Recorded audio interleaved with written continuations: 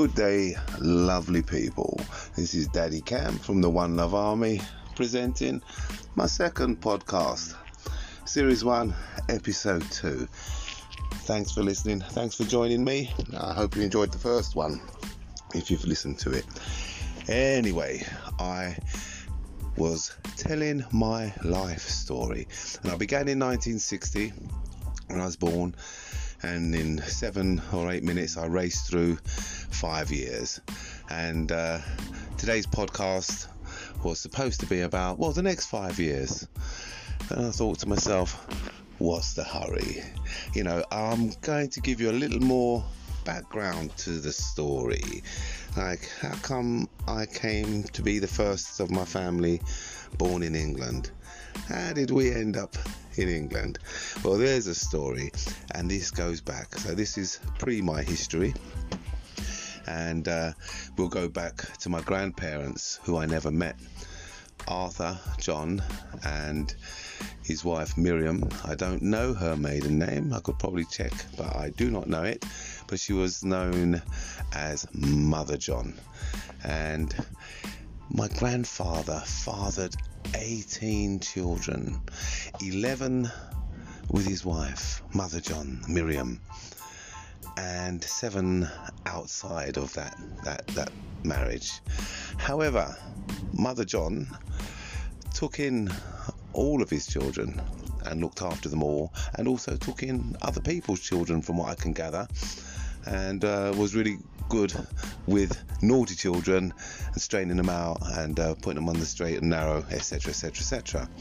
So there was my dad. He had, I think, 3 brothers and 4 sisters. The 11th child, which was the one born before my dad, didn't survive.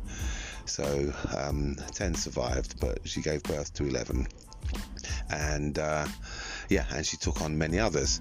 Anyhow, grandfather's name was Arthur, as I said, and then, as I mentioned in the first episode, my father's name was Hubert Lancelot. So there's a bit of an Arthurian theme running there, and I ended up with the name Cameron, not Camelot, fortunately, but there you go. I wonder. Anyway, so how did we come to be here? My grandfather, as far as I'm aware, was a bailiff at the courthouse in Kingstown, St Vincent, and at some point there'd been a case and some criminal had been sent down, and when that criminal was released from prison, he seemed to have a grudge against my grandfather. And one day he saw my grandfather's grandchildren, who happened to be my older brother Marlon and my older sister Sharon. Sharon was a couple of years older than Marlon, walking down the road in St Vincent, and he decided to plough into them on, I believe, a push bike to run them over. Sharon, I believe, managed to push Marlon into a gully out of the way of the oncoming bike, but the handlebars of the bike struck Sharon in the head and put a hole in her head, and she was quite severely injured.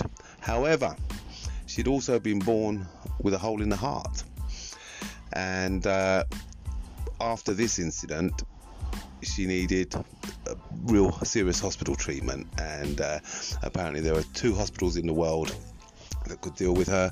One was in Amsterdam and one was in London, and that was Great Ormond Street Hospital.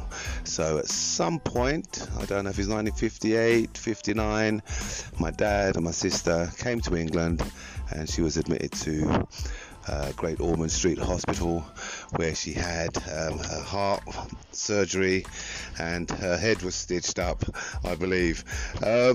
Anyway, that's as much as I know of the story. My mum followed then with Marlon and Starlet a few years later, and then I was born in 1960. So that was the prehistory. So it was a rather ugly incident that led to us coming to England, but God bless Great Ormond Street Hospital.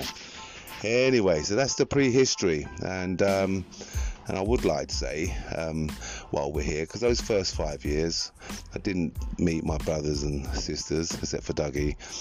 As far as I'm aware, I didn't know them until I was about 3 years old.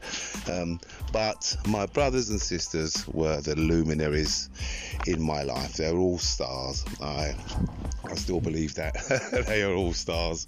And we had a great time, even though we were poor, and after Dad left, etc., we kept ourselves entertained. It was even though that happiness ended when my dad went, or that kind of happy family thing went. We did find happiness in all sorts of stuff. We had great imaginations, and yes, oh my goodness me, Saturday morning pictures, that was the thing. Yes, I remember that was a great thing. Saturday morning pictures, Penge High Street, and we'd all go, and I was about 4 years old, if I remember correctly, watching old black and white cowboy westerns, and Woody Woodpecker and the like, Bugs Bunny, etc. Happy days. I think that was the old Odeon is a McDonald's now, and it's all changed. But yes, the Odeon, Penge High Street. Now I do remember 1964, it must have been, going to see the Beatles. It's been a hard day's night, and I saw that film as a 4-5-year-old, whatever I was, 4 years old, and that was it. I wanted to be Paul McCartney. I wanted a guitar, I wanted to be a pop star, I wanted those girls chasing me down the street. So the seed was planted early to the musical ambition and aspirations. Anyway, One Love Army, to all my listeners, here's a nice little chapter for you. I'll put it out at some point. Anyway, sending you all lots of love. Thanks for listening, and there will be another one along shortly. All right, take it easy, give thanks.